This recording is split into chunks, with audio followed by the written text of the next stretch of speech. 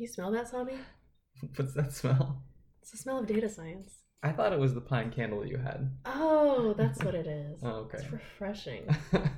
Welcome to Data Learners. Welcome to Data Learners. This is Tori. And this is Sami.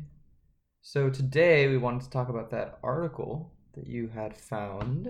What was it again? Ah, yes, the Data Science Trends article. 10 predictions for data science and AI in 2020. And I went through a few of them to try to find one that I thought was really relevant to the data science practitioner, because a lot of them were more like business oriented and about things that companies would care about if they were trying to enter the market and stuff like that. Mm-hmm. This is, or maybe even about policymakers. There's definitely quite a few trends that you should be aware of if you're thinking about learning data science or going into data science. So I thought we could talk about this. Sure. It's by my friend Jason T. Widjaja, Okay. who is not actually my friend, but wrote this article. And if you want to check it out, it's on Medium. Widjaja. Yep, under Towards Data Science. Mm-hmm. And we're not going to go through like everything in depth. We're just going to give you a little taste of these trends. And if you're interested, you can go check it out there. So the first one is really interesting because we've touched on this before. It's actually that data science roles are becoming more specialized. Okay. So that's in terms of industry, in terms of skills like machine learning, engineering. I'm a little confused by which you most. There's a whole lot of things that things you're specialized into, I feel like. Yeah, so I think the problem or the challenge that's starting to get addressed now is that data science as a field is very broad. And so when you go to apply for a data science job, you really don't even know until you get on the phone what you'll actually be doing, because you don't know what that person means when they say data science. So do they mean that you're doing analytics and building reports?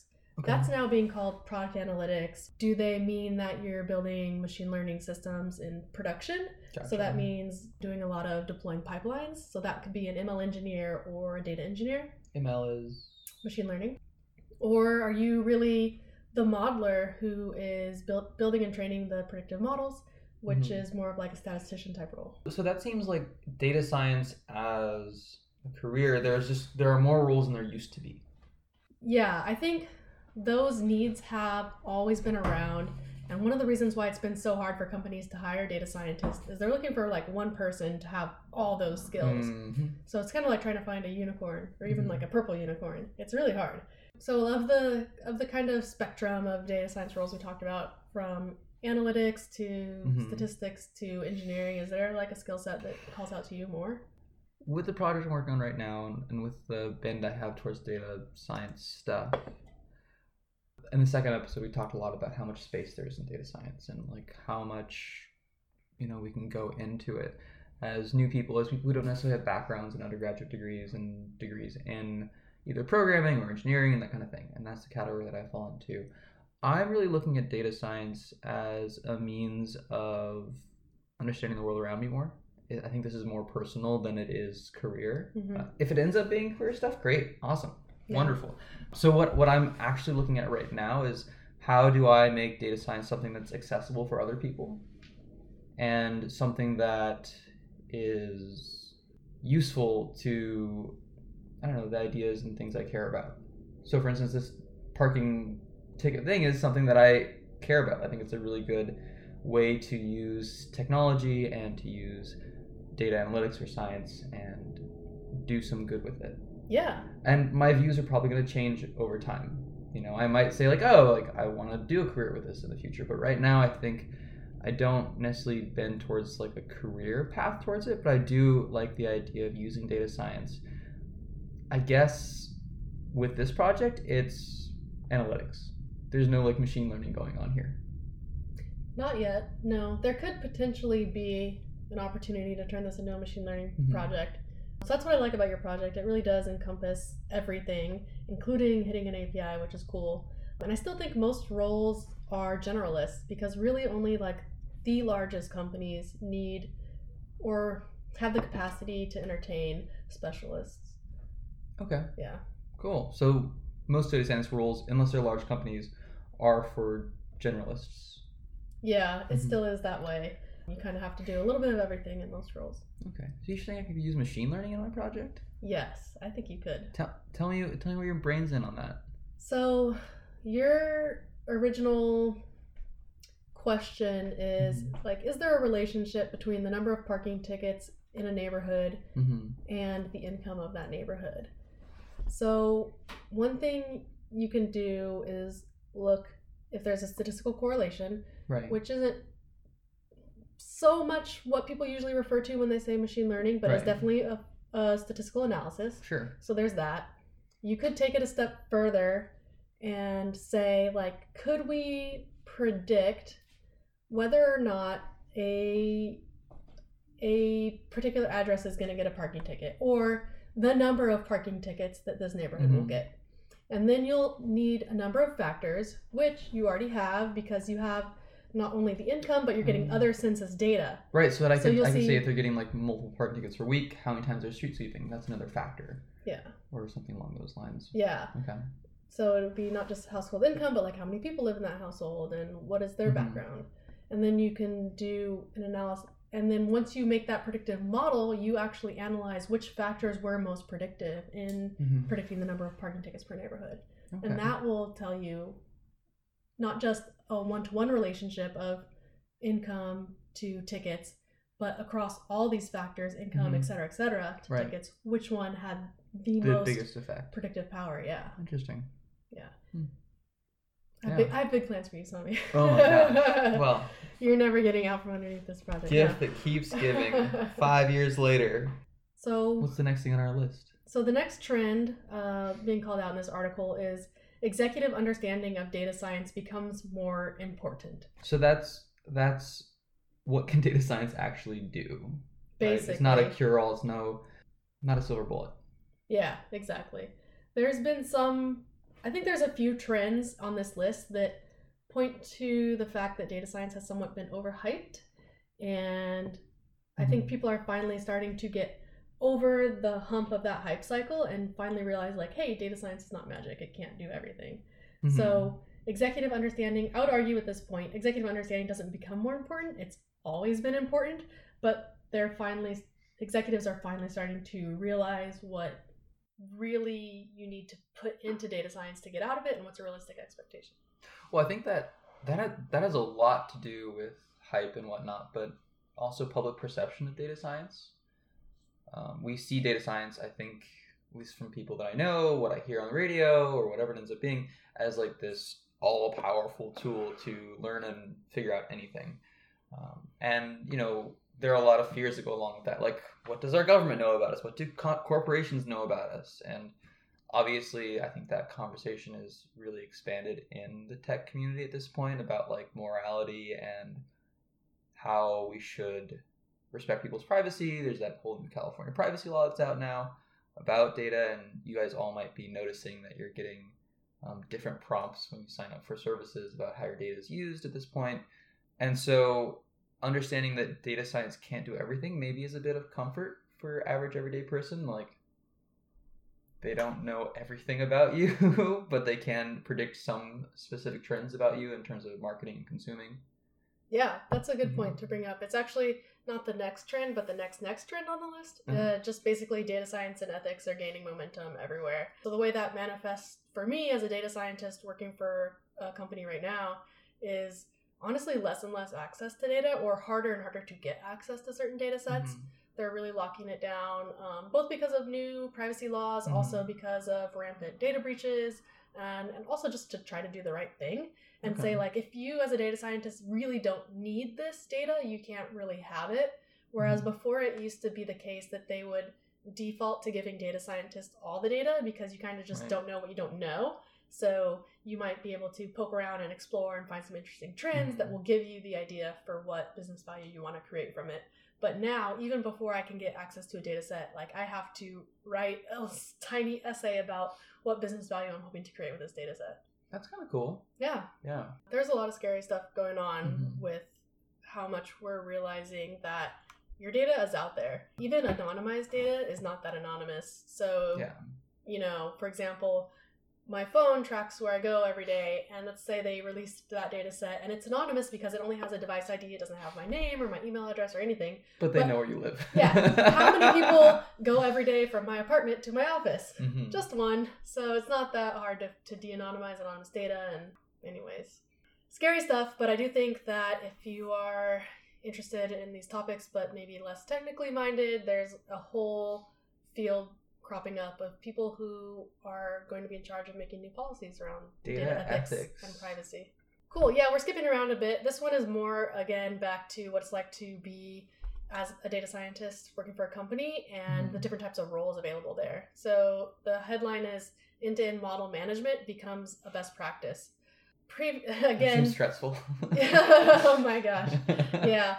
So again, just talking about how the evolution of the data scientist role over time. It used to be the case that it was just thought about as that person who trains the model. And then we realized there were all these supporting roles around it because it's not just training the model. What happens after you start making predictions with that model? Right. Okay. How do you use those predictions? Yeah, someone has to track that model to make sure that the system is working properly, that the data that it was trained on stays fresh and we retrain it periodically, and that if anything goes wrong, we're alerted of it so that we can fix that. Or just to help avoid model feedback loops, which is like when the prediction of your model output causes something that gives you the same model output again. Yeah, exactly. And so that's the case with recommender systems, right?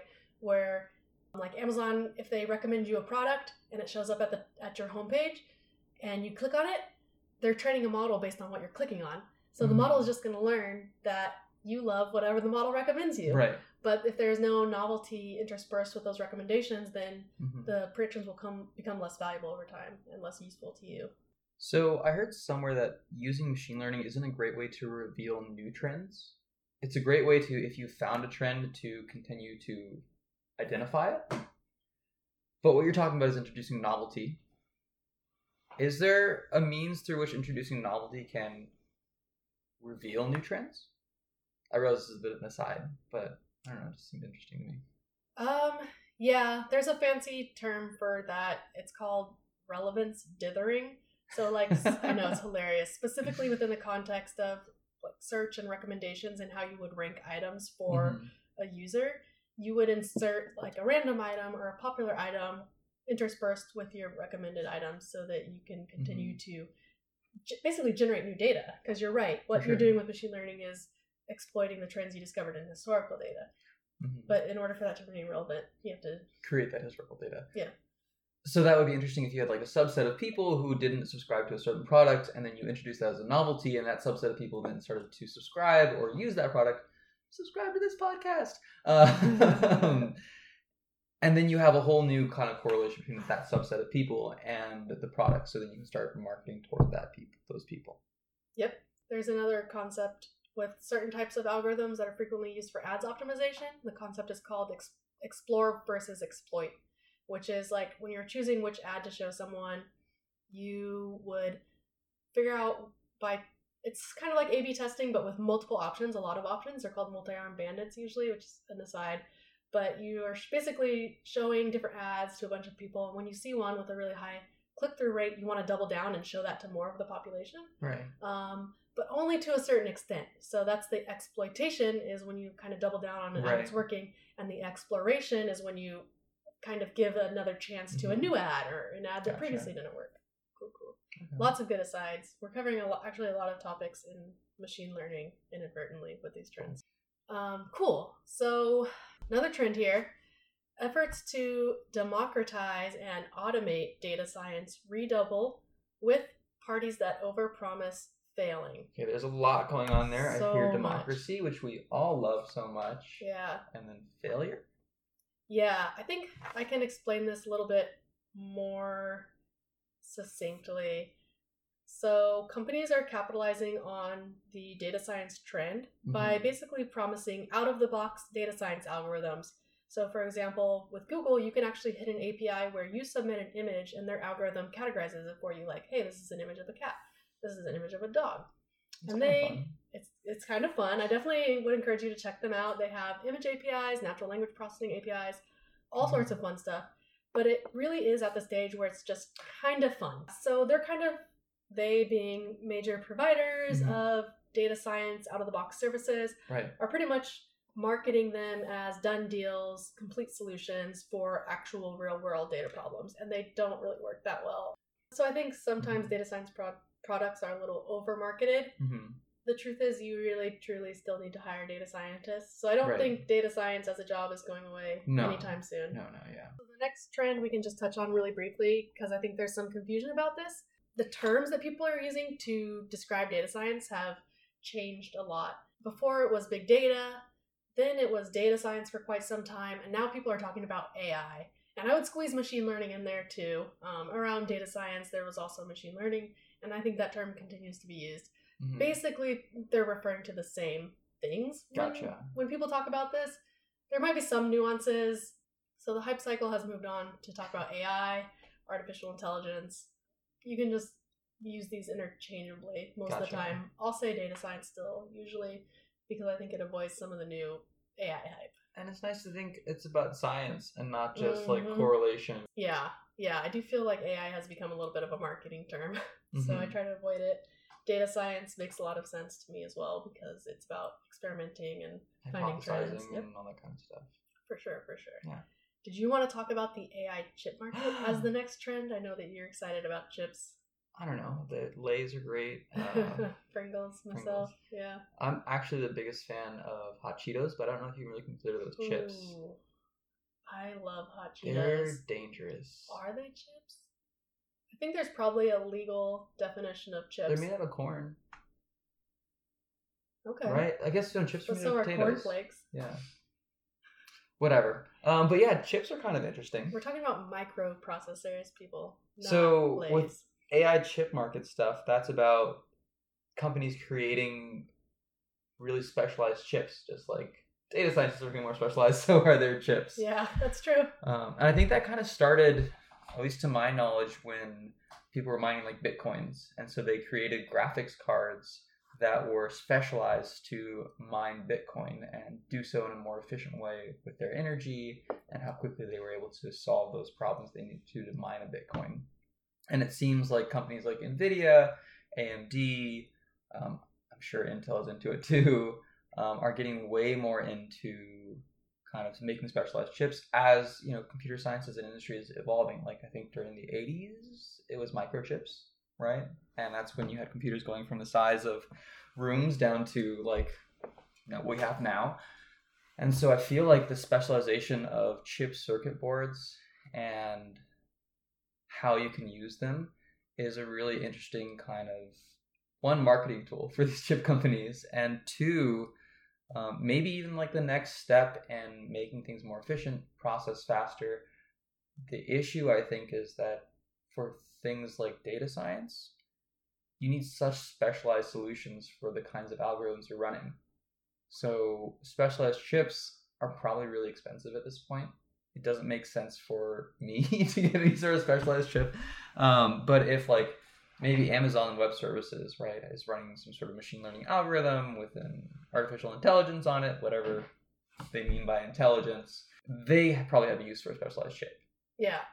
Yep. Exactly. I think the promise of these chips is that it could reduce training times for machine learning models, but like you're saying, I think mostly big research centers and really large tech companies are going to be the first ones to find that they have a use case for them. For most of my work, we honestly just use a standard CPU, even though there's already specialized chips available to us in GPUs and TPUs, which we can talk about later if we need to. CPUs are computer processing units. Mm-hmm. GPUs are graphics processing units. What was the other one?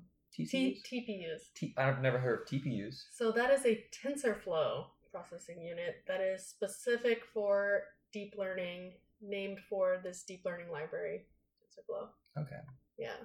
I know what TensorFlows are. Yes. And what deep learning is too. We actually have talked about deep learning a bunch of times, and you've said something similar to this. So I think we're going to have to do our next episode on deep learning. Okay. That's exciting. Because when you said CPU, TPU, and what was the other one? GPU. I was like, wow, these all smell really bad. PU. Okay, what's our next one? Things that smell bad. That joke was terrible. This is our final trend. It's still easier to teach data science and sell tools than to actually make it work in practice.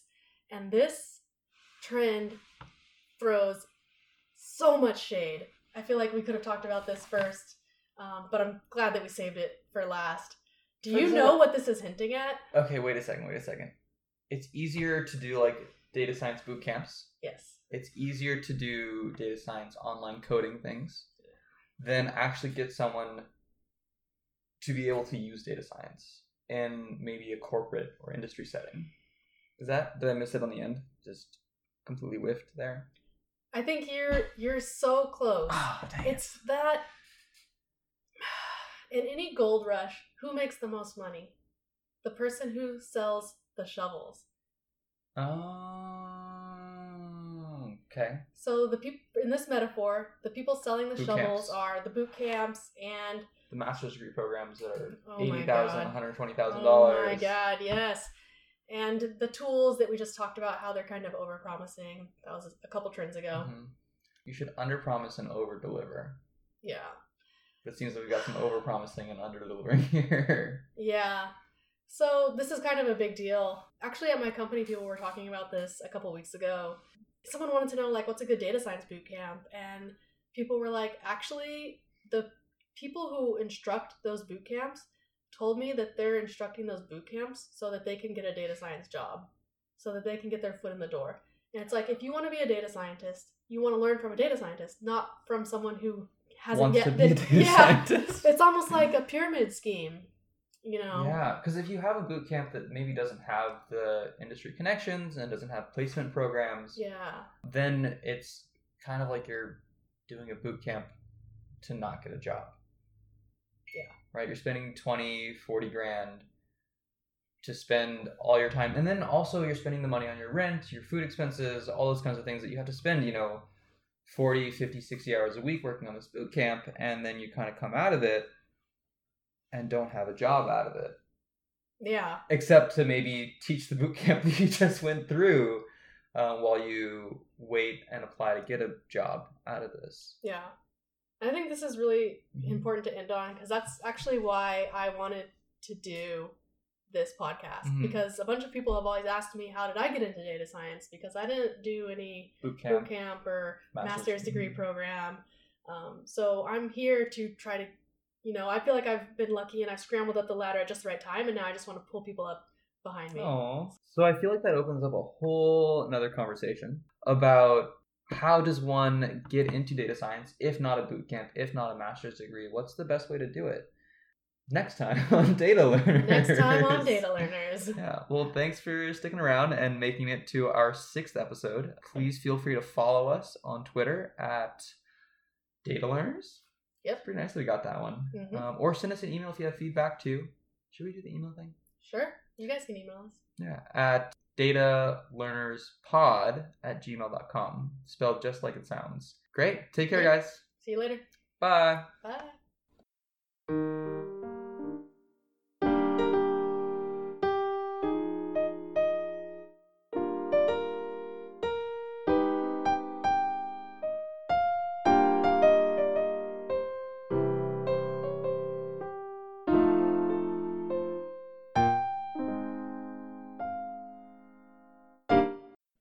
Hi, and welcome to Data Science. Nope.